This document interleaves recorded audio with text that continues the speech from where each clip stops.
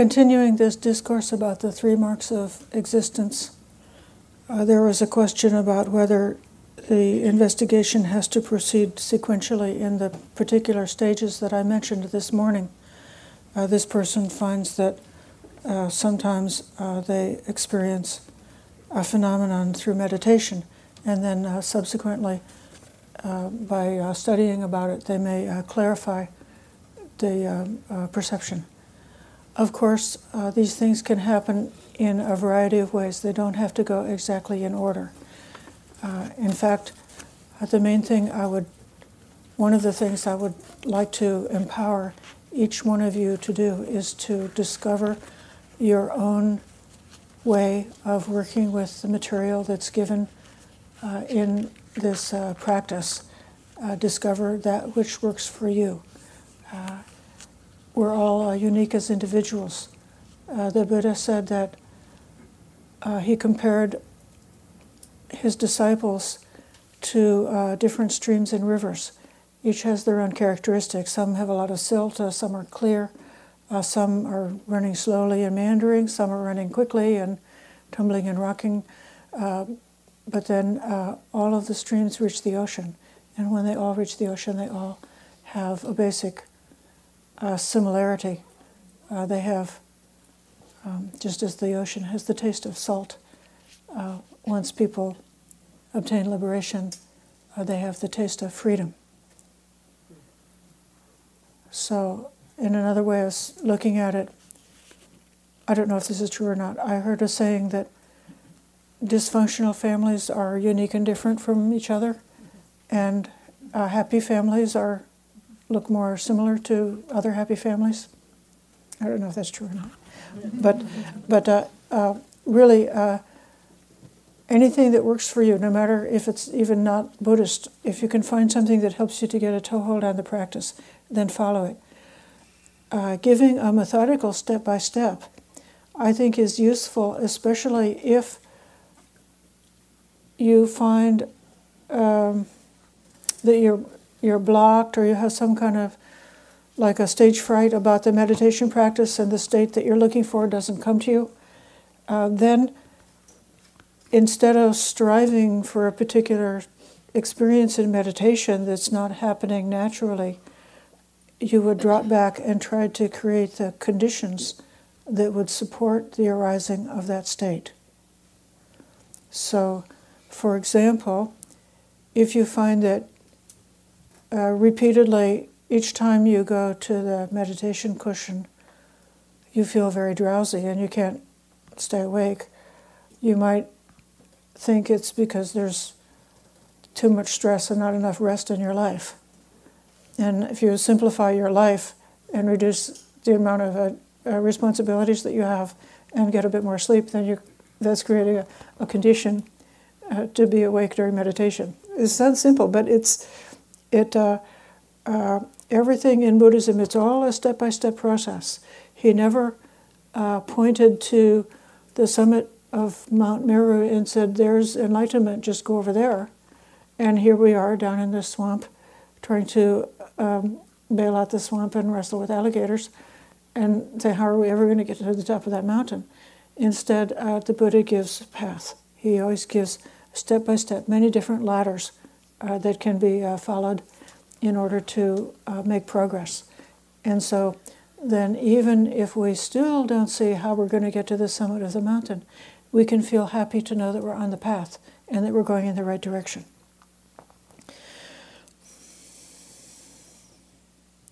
I'd like to speak about dukkha, which is the second mark of the three marks of existence.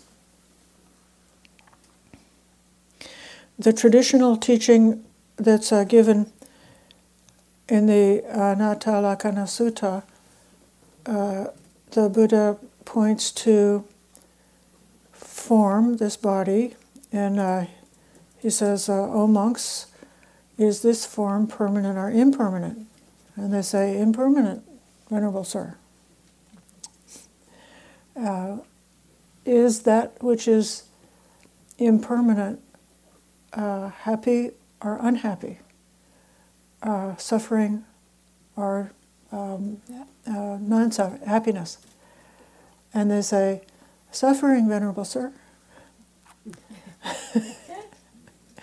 And then he says, is that which is impermanent and suffering worthy to be thought of as this is myself, this I am? And now that, and they say, no, Venerable Sir, it's not worthy to be called this is myself. So that sutta is designed, it's one of the sequences of argument or sequences of conceptual thinking that leads one to challenge the self idea. But to me, that's not the sutta that helped me the most to get a grip on suffering. What happens when we suffer in life or in meditation? The first thing is we don't like it, so we want to get rid of our suffering. We are running away from suffering, but the more we run, the more we might not be solving our problem. Instead, we might be actually perpetuating our problems by trying to run away from whatever is painful in our life or what we experience as being unsatisfactory in a meditation practice or a particular state of meditation. The teaching that I find the most inspiring about dukkha is something that's part of a very famous sutta. You might already have studied this one or read this one. It's in the greater discourse on the four foundations of mindfulness. That's the version of Satipatthana, which is found in the long discourses of the Buddha. Or if you own a copy of the middle-length discourses of the Buddha, there's a different sutta called the Exposition on Truth, or Satya Vibhanga, which is just focused on the Four Noble Truths. And that has exactly the same teaching I'm going to give you. So in the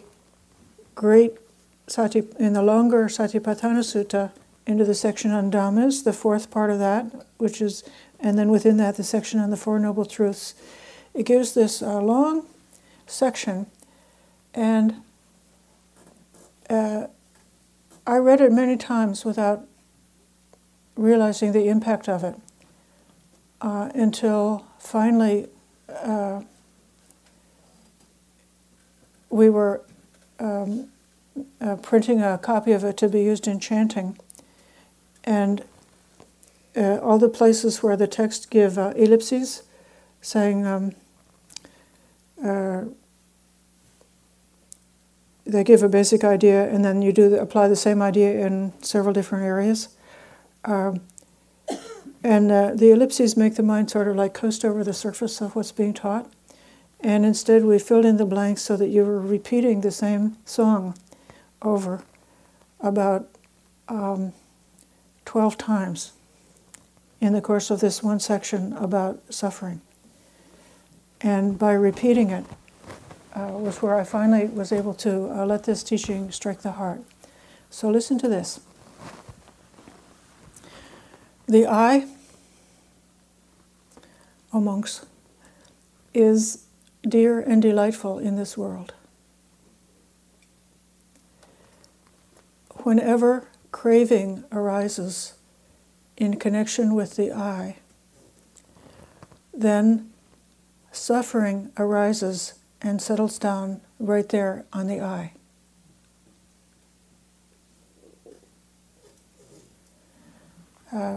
Visible objects are dear and delightful in the world. Whenever craving arises based on visible objects, right there suffering arises, and right there suffering settles down.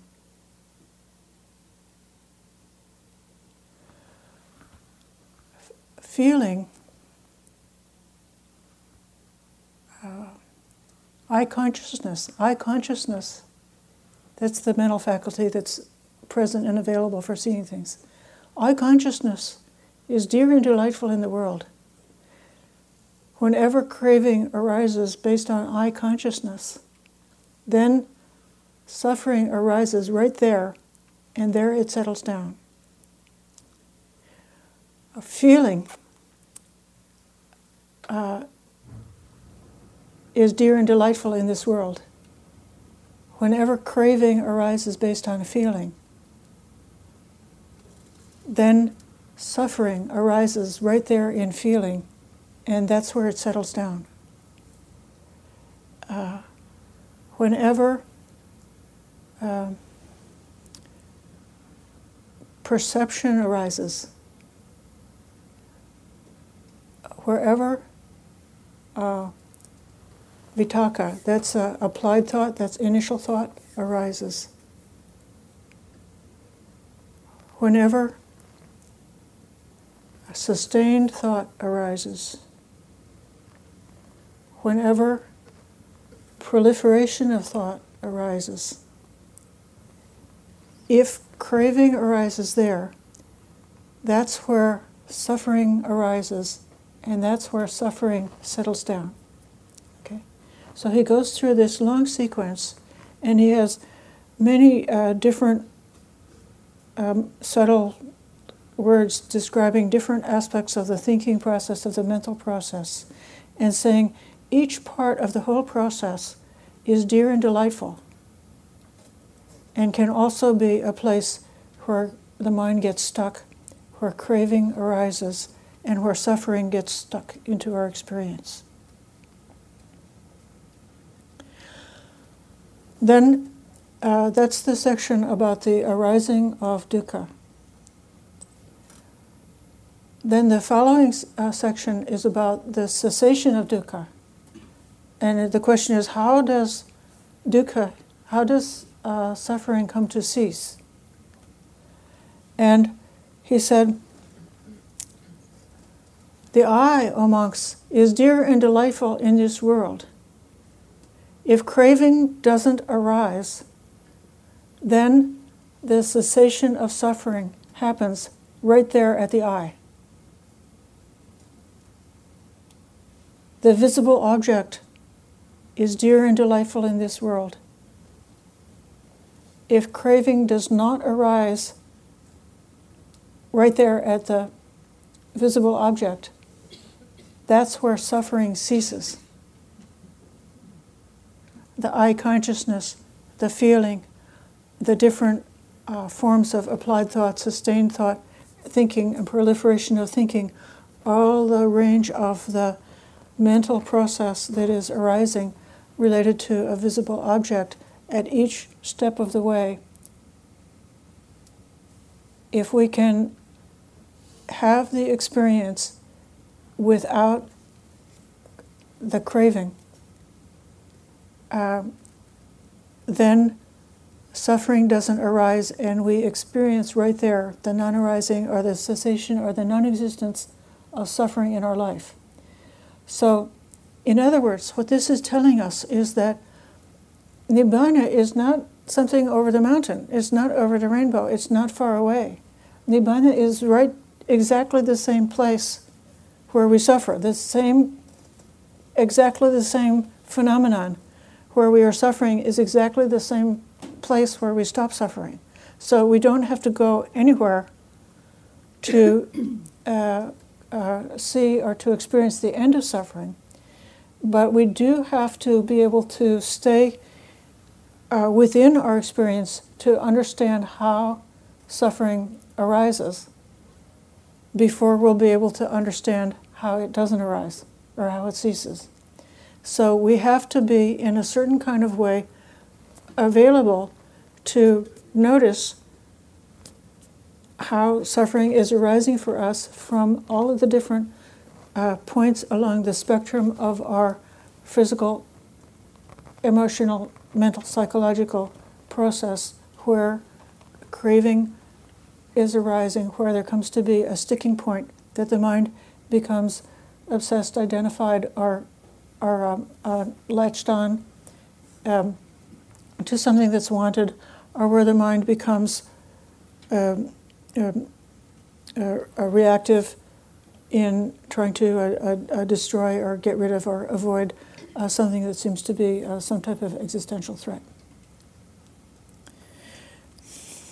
There was a question about coping with fear, and I'll have to say that for me, one of the most useful and beneficial practices I ever had for fear was doing some long outside wilderness hiking experiences when I was younger, and having the opportunities to encounter things that were frightening at the physical level.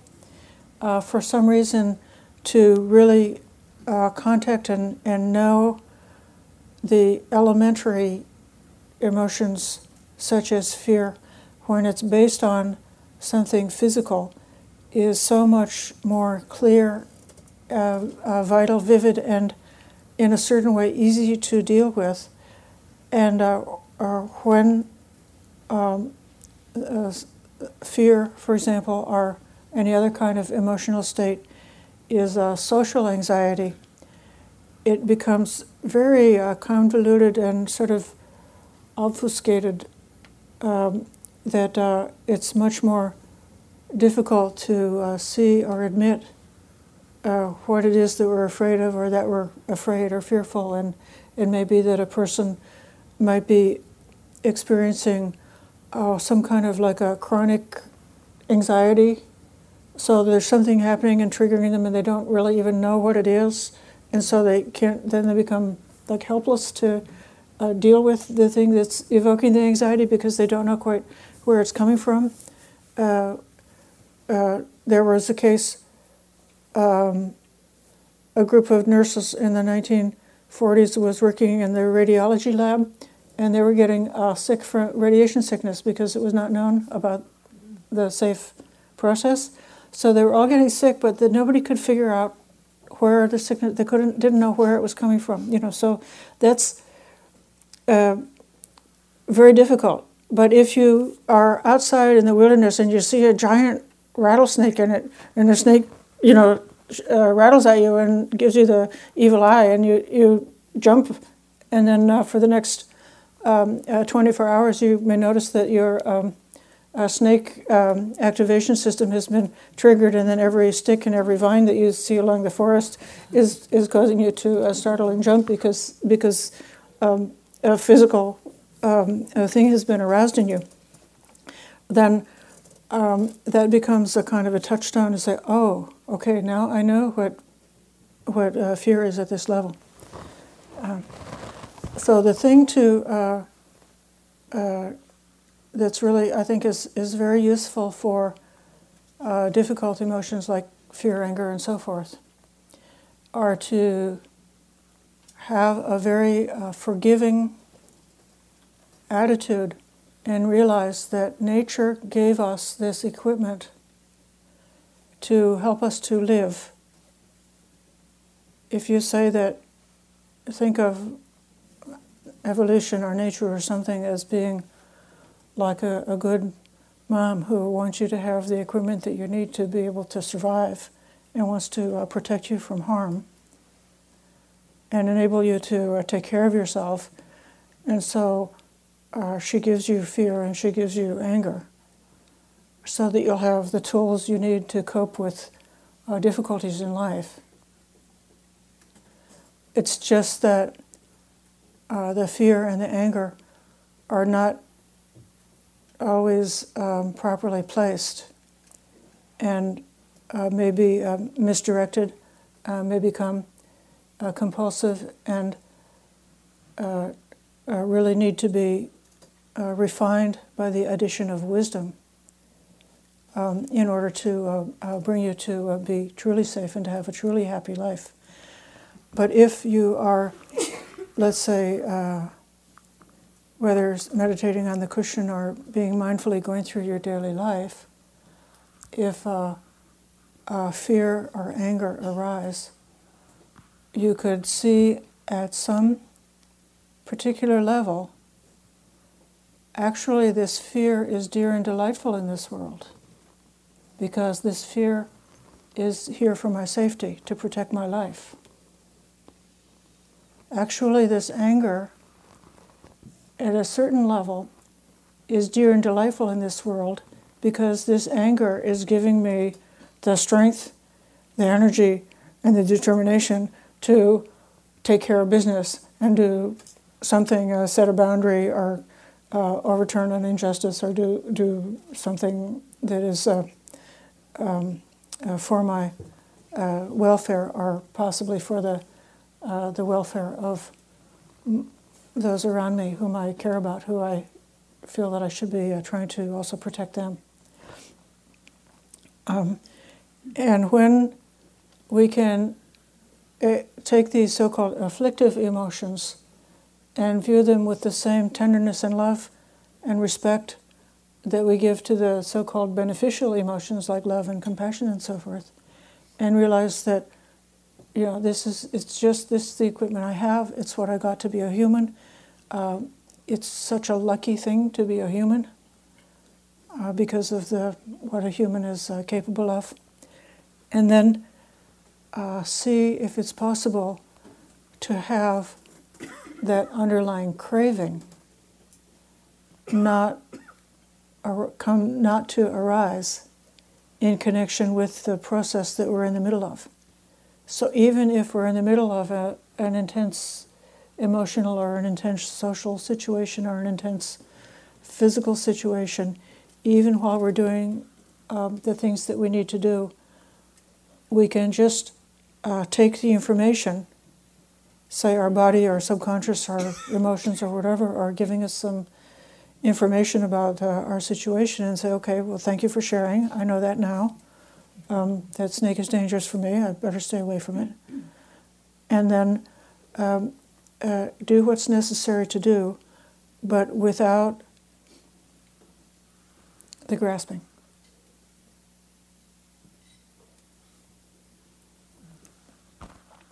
So then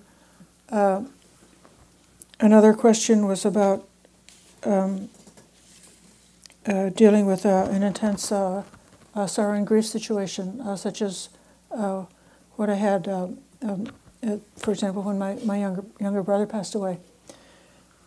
And all of the stages of grief and loss, then this is part of nature.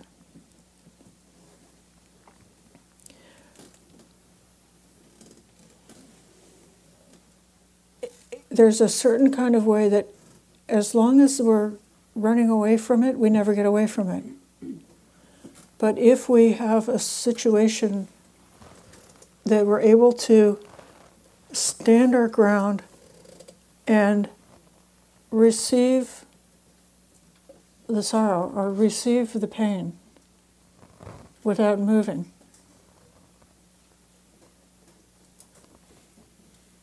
something can break in the mind about craving, that the mind gives up on this foolish quest to have a perfect life without suffering. When my brother died, it was like the universe was very unfair. Why is this happening to me?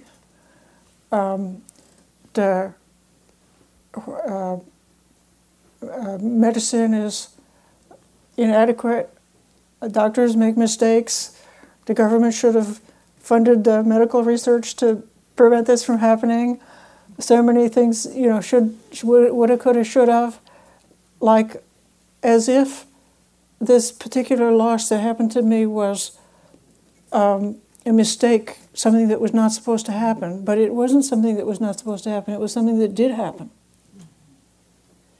And then when we are able to receive it and say, okay, this is it, it's the reality, life contains this, then this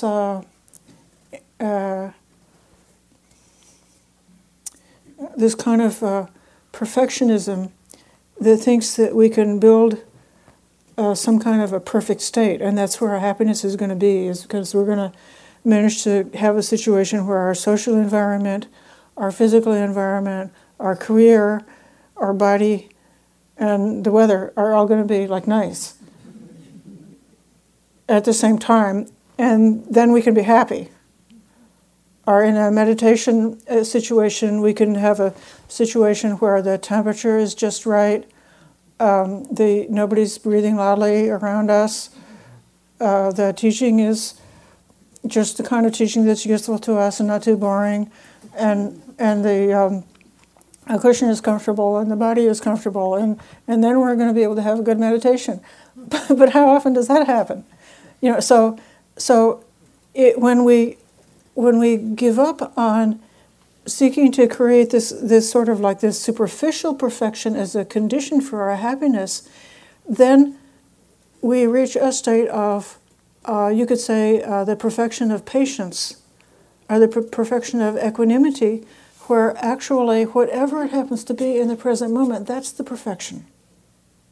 So even if the present moment has everything's falling apart, it's a catastrophe, and I'm not comfortable, and my body is uncomfortable, and I have spent the whole morning furiously trying to solve some kind of intense problem, maybe some social problem or some work problem, and then the mind is spinning around with all those mental processes, and it's even just difficult to connect with 3 breaths in a row because there's too many unsolved problems floating around in the consciousness. This is the perfect time for meditation. See, so then the contemplation of dukkha can be by itself a really powerful gateway to a joyful life.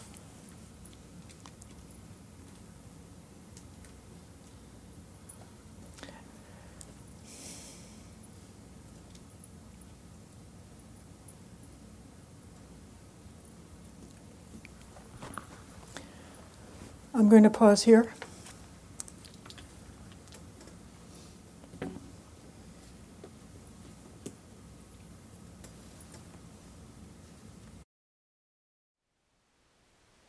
Thank you for listening.